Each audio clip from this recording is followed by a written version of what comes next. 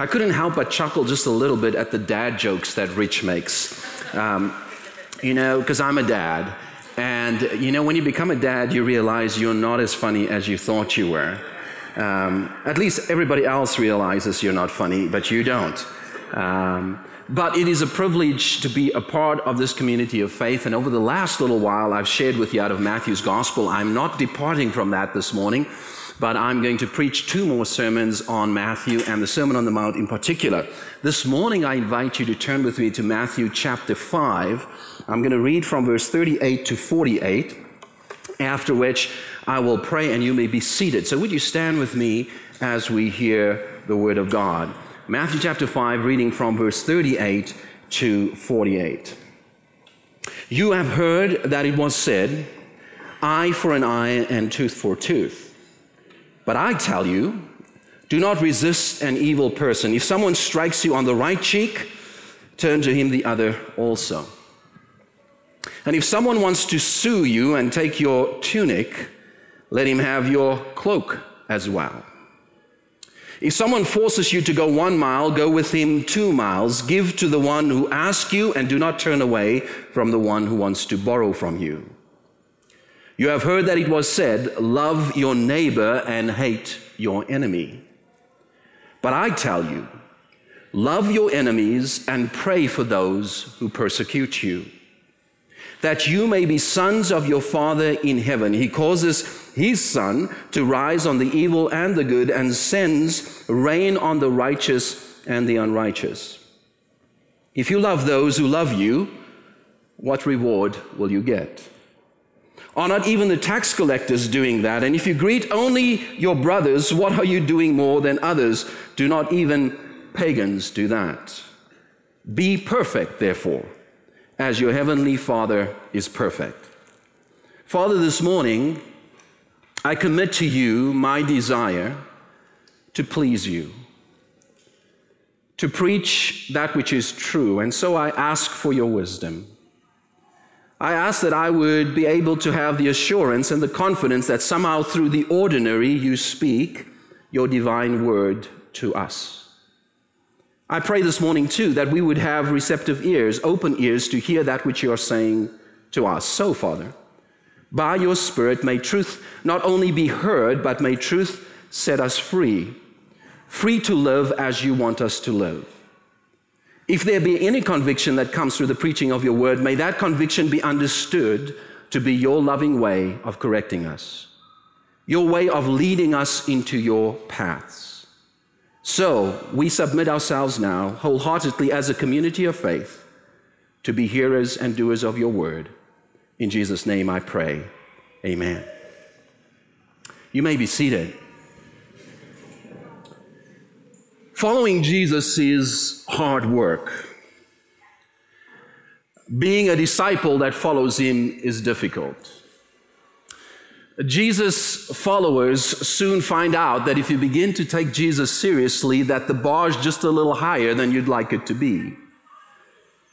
I don't know where I caught this, but as I was growing up, I knew the importance of becoming a follower of Christ, not only his teachings and understanding what the Bible says about him, but following him in such a sense that my life revealed that I was living by the principles that I was learning.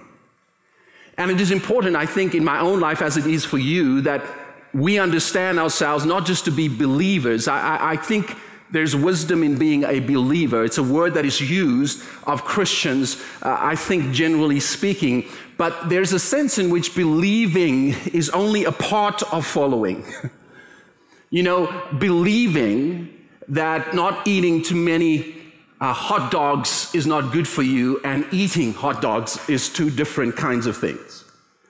The kind of belief that Jesus invites us in is the kind of belief that transforms our very behavior. It transforms how we live. So when we use the word that I'm a Christian, I hope that by that we mean this, that it is not simply that I have a confession, a creed, I have said Jesus is Lord of my life, but then indeed my life begins to reflect the way in which he is Lord.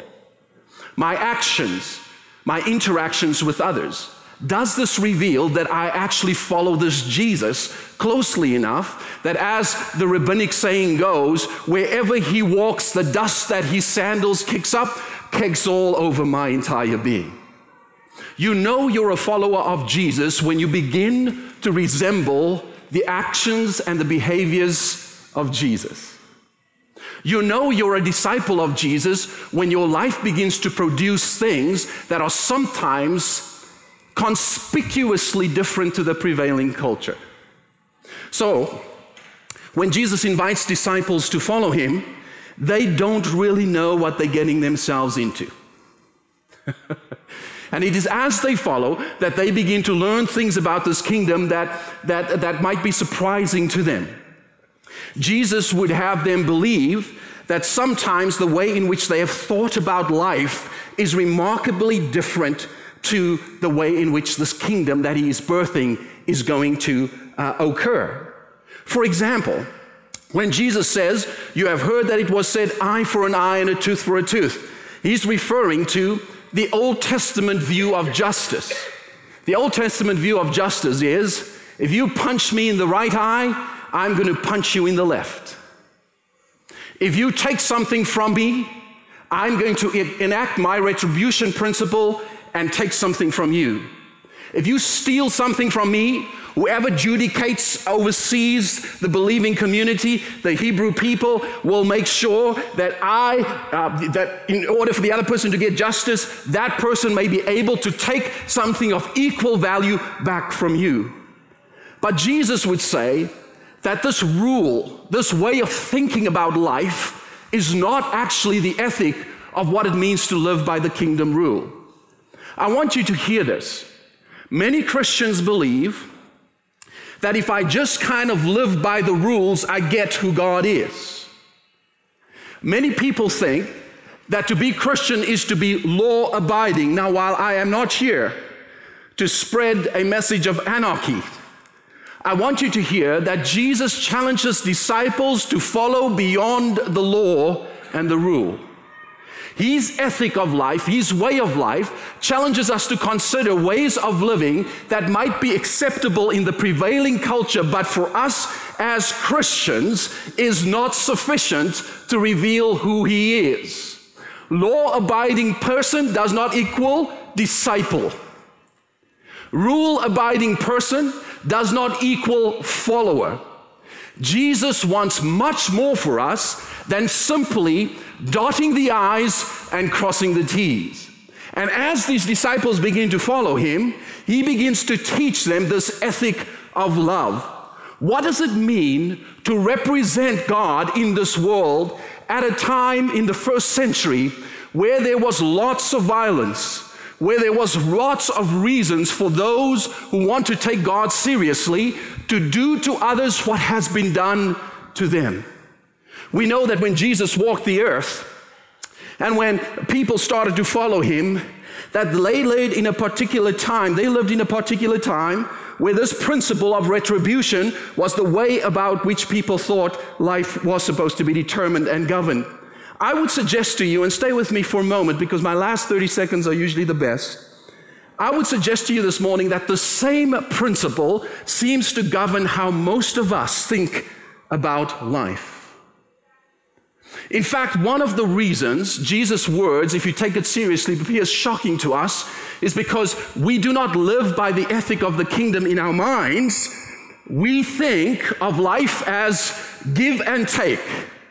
I get what I deserve, and I give what you deserve. But for Christians, we learn that the kingdom ethic is getting what we do not deserve.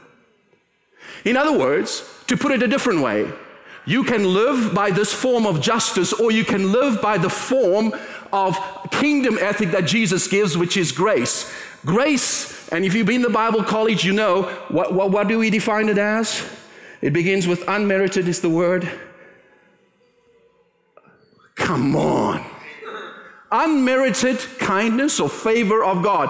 I want to suggest a very simple colloquial way of saying this. It is getting what we do not deserve. And when grace permeates our being, when we understand that we have been given forgiveness where perhaps we deserve punishment, when we have been shown mercy when perhaps we deserved to be held accountable, there is a sense in which we begin to understand that we can live beyond the norm of culture and live the way that Jesus has called us to live. Now let me suggest to you that you should not read these and be literal. I think there's a problem in the prevailing evangelical culture. We have people interpreting the Bible in such literal ways that it is harmful. When I say don't interpret literally, I'm not saying don't take it seriously. When I say don't always interpret it literally, I'm not suggesting that the Word of God is not clear in certain places, but the Word of God itself is the revelation of who God is through the person of Jesus Christ. There's a lot more going on in the Word than just meets the eye. And I want to say this very sincerely to you as Christians. Please do not be the kinds of people that only spend time in the Word on your own, by yourself. You need other people to help you understand God's Word. I am more convinced that we need to study the Word of God in community so that we will not lean into our limited perspectives on our own, but indeed learn from one another. Just a side point, but I think the danger in the West is we've made our spirituality so individual that even when we need the help of others to understand the Word in its breadth and its depth, we have settled for a very singular approach that limits our understanding. One of the biggest gifts that I have in my life is a community of people that I meet with on a weekly basis around the Word of God. And in that context, yes, I'm the pastor with the theology degree. But I learn almost every week from others who also look at the Word and who also have the way of God revealed to them. And I, as a pastor, have my own understanding enhanced and grown. I encourage you to do the same. I encourage you to do the same because the Bible requires help to understand. And if you're a person sitting here and saying, Stu, you know, I read the Bible, I'm going to be very generous. I read the Bible daily. I study it daily. I don't think I've changed my perspective over the years of what I've known. Then I would say to you, there's something about being committed to what God gives us in His Word that actually transforms us over time. And so I encourage you as a side point to make time for the Word of God. But back to my message, an eye for an eye. If you're the kind of person, as a Christian, that lives by this principle, grace is very hard for you to extend to other people. If you're the kind of person that looks at life through the lens of what the culture says is acceptable, you do wrong, we'll do wrong to you. You take, we'll take from you. Then you will not have the capacity to witness to this world about what God can do in and through the life of those who begin to know His grace. So Jesus uses 4 examples from the prevailing culture. The first one is this, to be struck on the cheek. Jesus says, if someone strikes you on the cheek, turn the other cheek. Now, Sam, I'm going to invite you up here for a slapping contest. I won't do that, no. Okay. I'm going to make an illustration. Jesus is specific when He says this. Do you remember? He says, if someone slaps you on the left cheek. If I'm a right-handed person, right hand, how do I slap on the left cheek? Take my hand, if I really want to do some damage. My left hand is usually weaker. And I'm going to slap you on the left cheek. To be slapped with the outside of the hand in a shame and honor culture was incredibly disrespectful. In other words, we struggle to understand the severity of what Jesus is teaching because to be treated this way is to be demeaned, is to be disregarded, is to be abused in some form in that particular culture. So for me to slap Sam with the right hand on the left cheek was to demean him. And Jesus says this, offer the other cheek also. So once I've slapped you like this, I hope this is not on video. Once I slapped you like this, I come back and you offer me the other cheek and I slap you on this side. When I read some commentaries, thank you, you were a great person to slap. When I read some commentaries on this, and I'm not sure I agree with all the commentators, but one of the commentators says, by turning the right cheek or giving the other cheek, what you were saying is, I have more dignity than that. You are now slapping me as an equal. I don't know if I like that. Hey, I'm going to show you that I have worth and value by turning the other cheek, so that when you slap me, you have to now reconsider how you see me. But interesting. And so, in other words, when Jesus teaches, he's saying to them, you understand in the prevailing culture that when others look at you, they will look at you with such disdain that they may in fact slap you instead of retaliating. Now, hear the ethic. In the world we live in, violence begets violence. Tit for tat. We respond in accordance to what has been done for us in the individual relationships we have with one another. We tend to operate on the principle of an eye for an eye and a tooth for a tooth. We feel justified. And by the way, in the prevailing culture, no one is going to say to you, turn the other cheek. This is what we say. Defend your rights. Stand up for yourself. Don't make yourself vulnerable. Don't be a sucker. Jesus, seriously? Seriously, when someone hits me and insults me, I'm supposed to turn the other cheek. I want you to grab hold of how intense this teaching must be for this particular time and this particular case. Not only does Jesus use the example of being struck on the cheek, he uses an example in a situation where somebody sues you for your shirt. It moves to a place where if someone sues you and wants your shirt, Jesus says, give them your outer coat also. Now get this. In biblical times, the way that people dressed, men in particular, is they did not wear pants. No pants. But they wore long outer coats and shirts, for lack of a better word of describing. Jesus says, when someone sues you for this shirt, don't only give them the shirt, are you with me? But take off the only other thing you have to hide your nakedness and give it to them. Now think about it with me for a second. You sue me and you say, I'm going to take your shirt, and I said, no, you know what? Have it all so that you may see it all. I wonder if Jesus, in the way that he's responding in the particular text, is trying to say something about how you reveal to others what it means to disregard them. I don't know. I'm just thinking out loud. It's not even my main point. I have a good main point. But I want you again to think with me about how radical Jesus' teaching is. Someone sues you, takes your shirt. In fact, the Old Testament says they couldn't go further and take your coat because your coat in biblical times was also used as a blanket. And if you didn't have that, for those who were poor, they had nothing to cover themselves with or to sleep in. So there's a sense in which Jesus challenges not only the prevailing perspective, but the Old Testament rules on this. And he says, if someone takes this, give them more than what they're taking. Then he moves on. It seems to get better as Jesus teaches.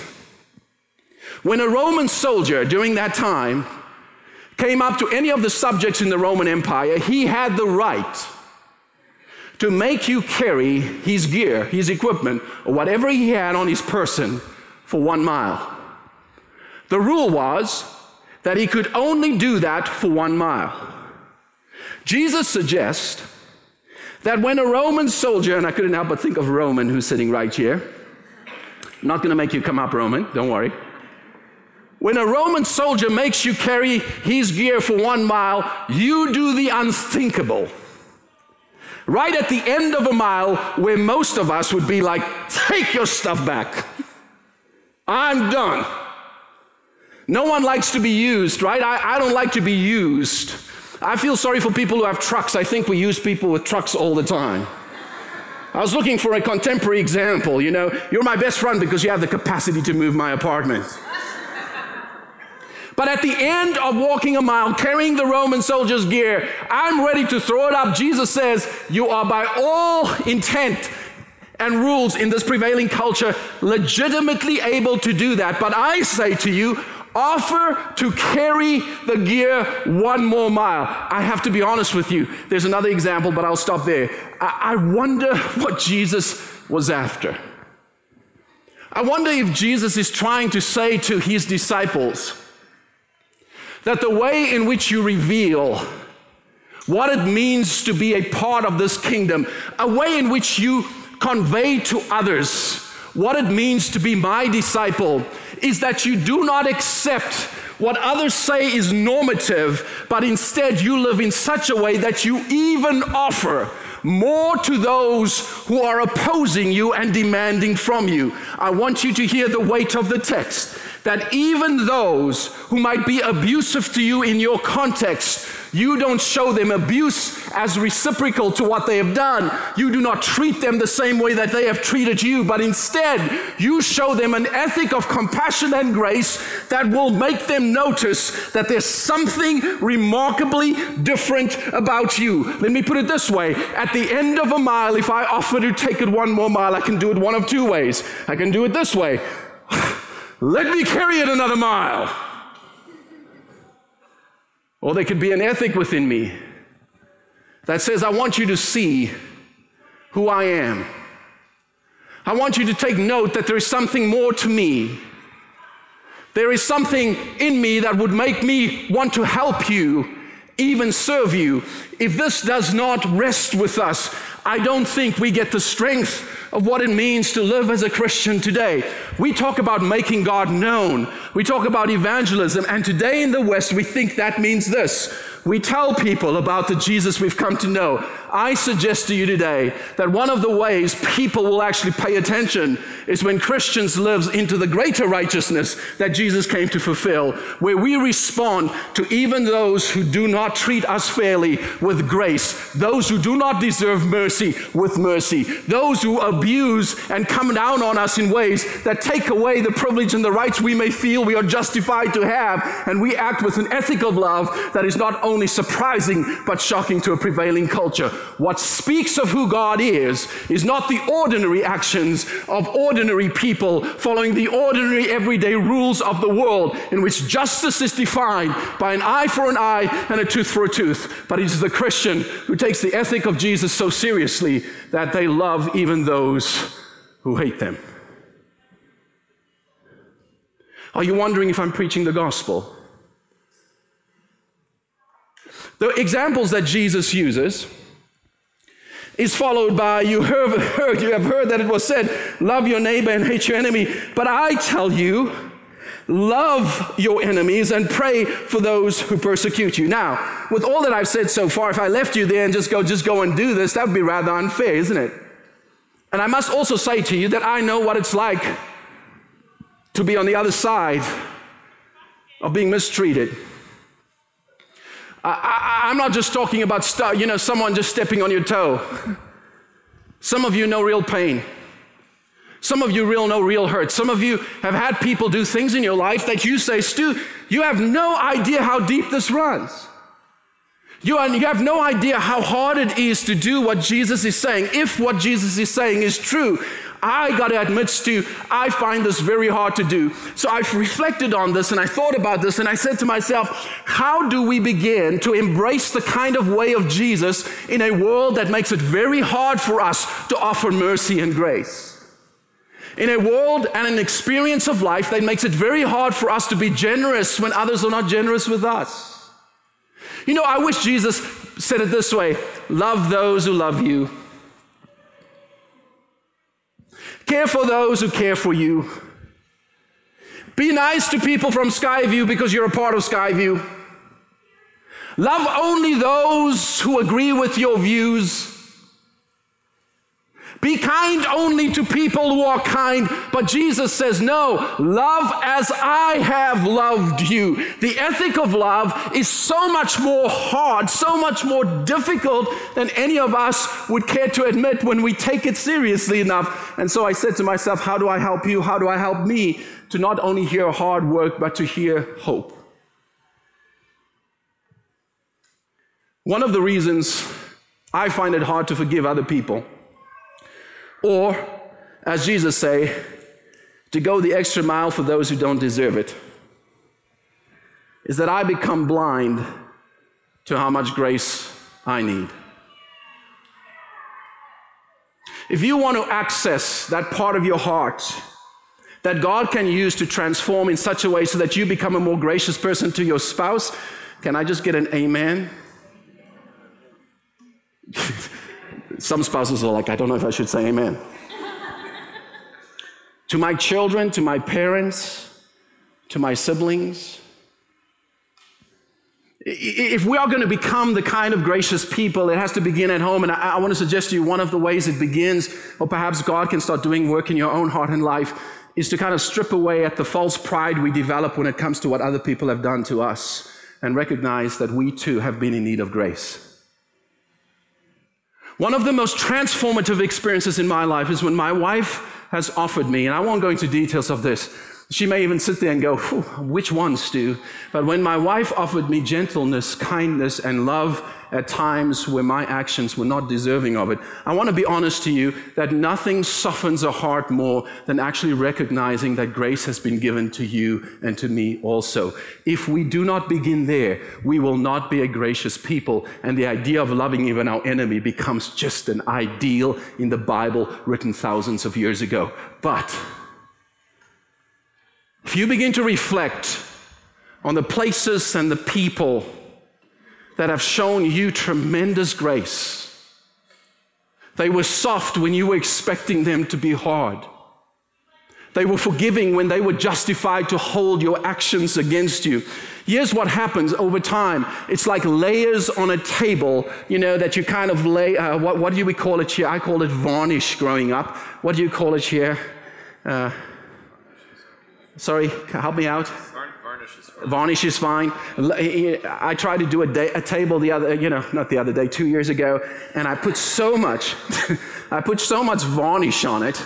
It didn't turn out really well. But here's what happens in many of our lives. It's layer upon layer upon layer. We don't actually deal with the real issues. And over time, we become oblivious to perhaps some of the situations and issues in our own life that requires God to come in and help us overcome. I wonder if some of us can allow the Holy Spirit to open up, to take away some of those layers that we have built up to help us function, to make it through, and to recognize that even when He scrapes down everything, that grace has found us, and because grace has found us, we are able to be gracious to others. I want you to hear that the Holy Spirit that lives in those who confess Jesus Christ as Lord enables us, not in our own strength, but through the strength of God, to be able to extend such grace even to those who are undeserving, because we know we are undeserving too. If you want to know how the world will be changed, it won't be because the government makes all the right policies and rules. Hear me now. I've used this illustration time upon time. South Africa got rid of apartheid, has a democratic society, apparently like most Western countries, and yet resident within the hearts of many, on both sides of the racial divide, are hearts of prejudice. Because you can change laws, but the heart of man can only be touched and changed by the grace of God. It is when the grace of God grabs a hold of my life that I'm able to be less judgmental of my wife. It is when the grace of God grabs a hold of my life that my rightness is less important than reconciliation.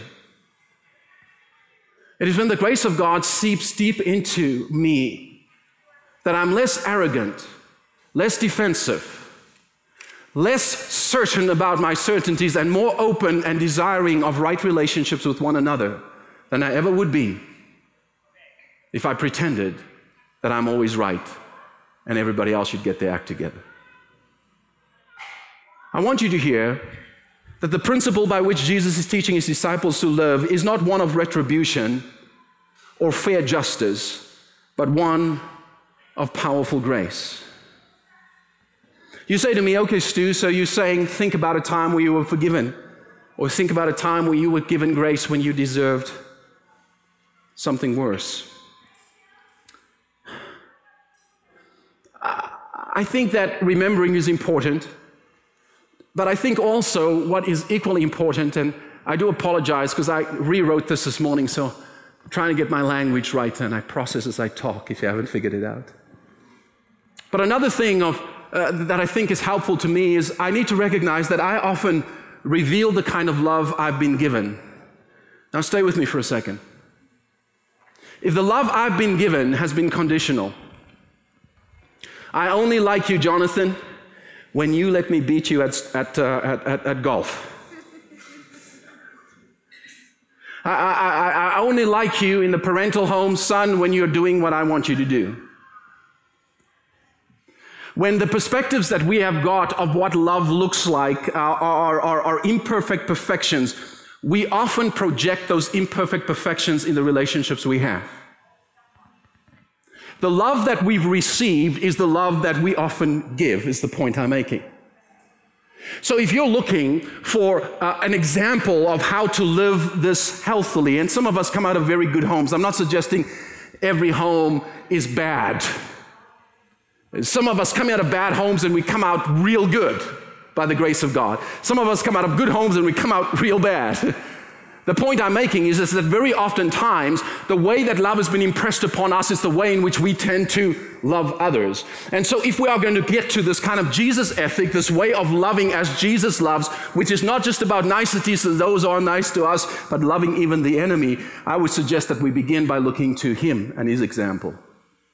Now, while that's a good theological point, that doesn't really stir your heart. You know, like, look to Jesus, blah, blah. Isn't that what pastors always preach? Point 3, look to Jesus.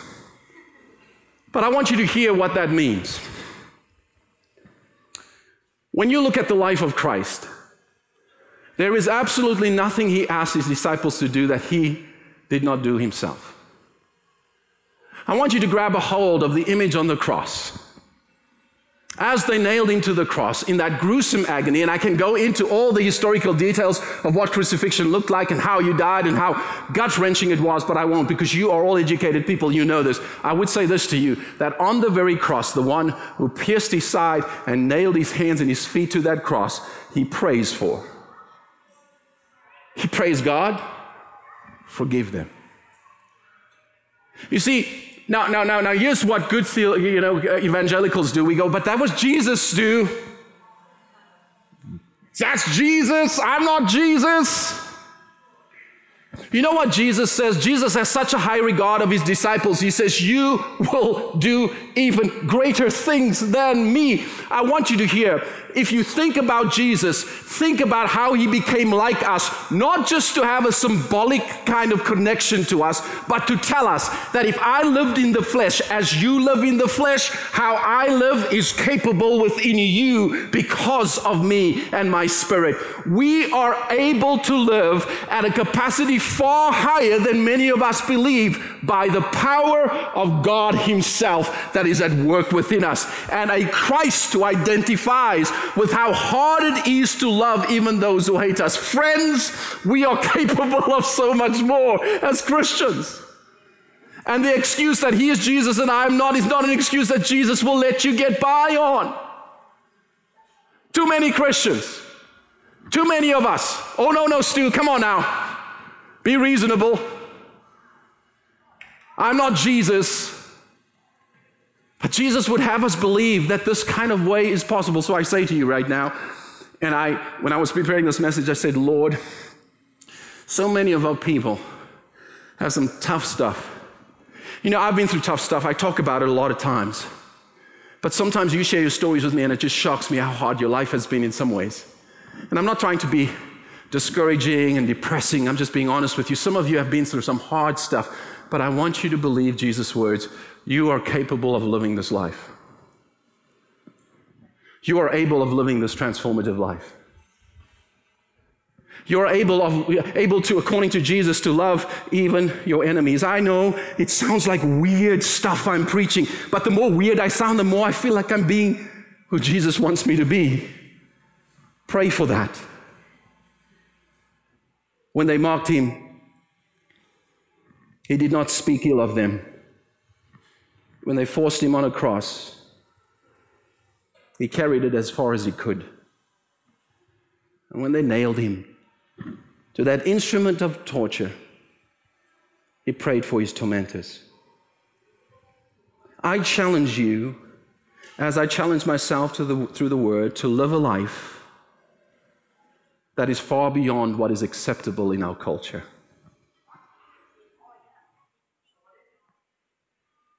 I challenge you to not ask what is the reasonable action when it comes to hard situations and people, but what does it mean to be Christ?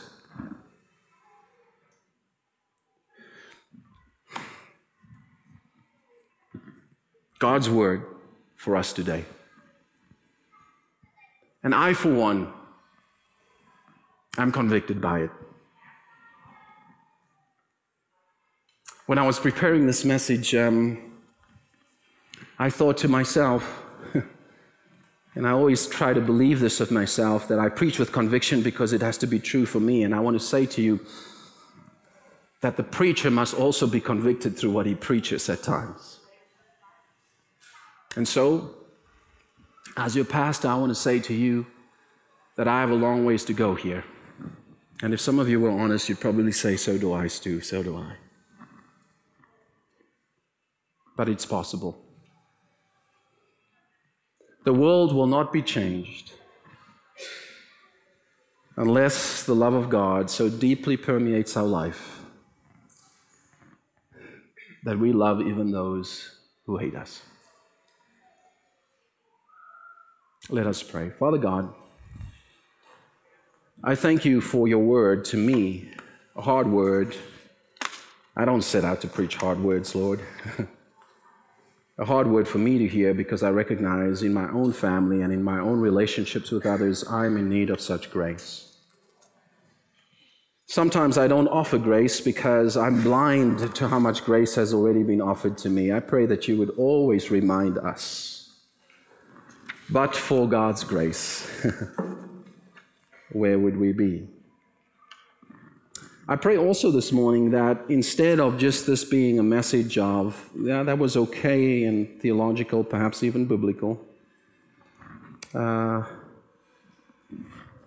you would bring to mind what obedience looks like. What being doers of your word means. We are a very educated culture. We know a lot about the Bible, but Father, the Word of God was never just given so that we would be smart people. It was given so that we would be a part of your kingdom,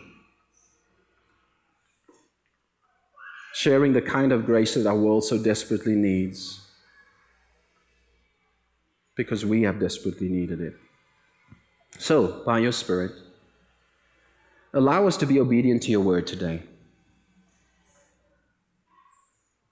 Allow us to know at least what the next step looks like, whether it be an act of kindness, a conversation, a telephone call, a text, whether it be beginning to pray for that difficult person in our life, and perhaps it even means going to someone that has hurt and offended us with the pure intention of being reconciled to them. Whatever that looks like, I pray that that would be our worship today,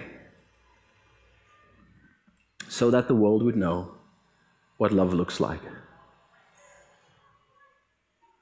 Father, I pray for those amongst us who carry deep hurt, so deep that many layers of life and experience and years have kind of made us at least cope. I pray that we would live for much more than just coping. I pray that you would bring liberation and healing. That even in these moments of prayer, as I pray, that your Holy Spirit would reveal to us where your Spirit is moving within our hearts and who is moving us towards. Father, we are your children, and we desire to live a life that is worthy of representing you. Grant us the grace to be gracious. In Jesus' name, Amen.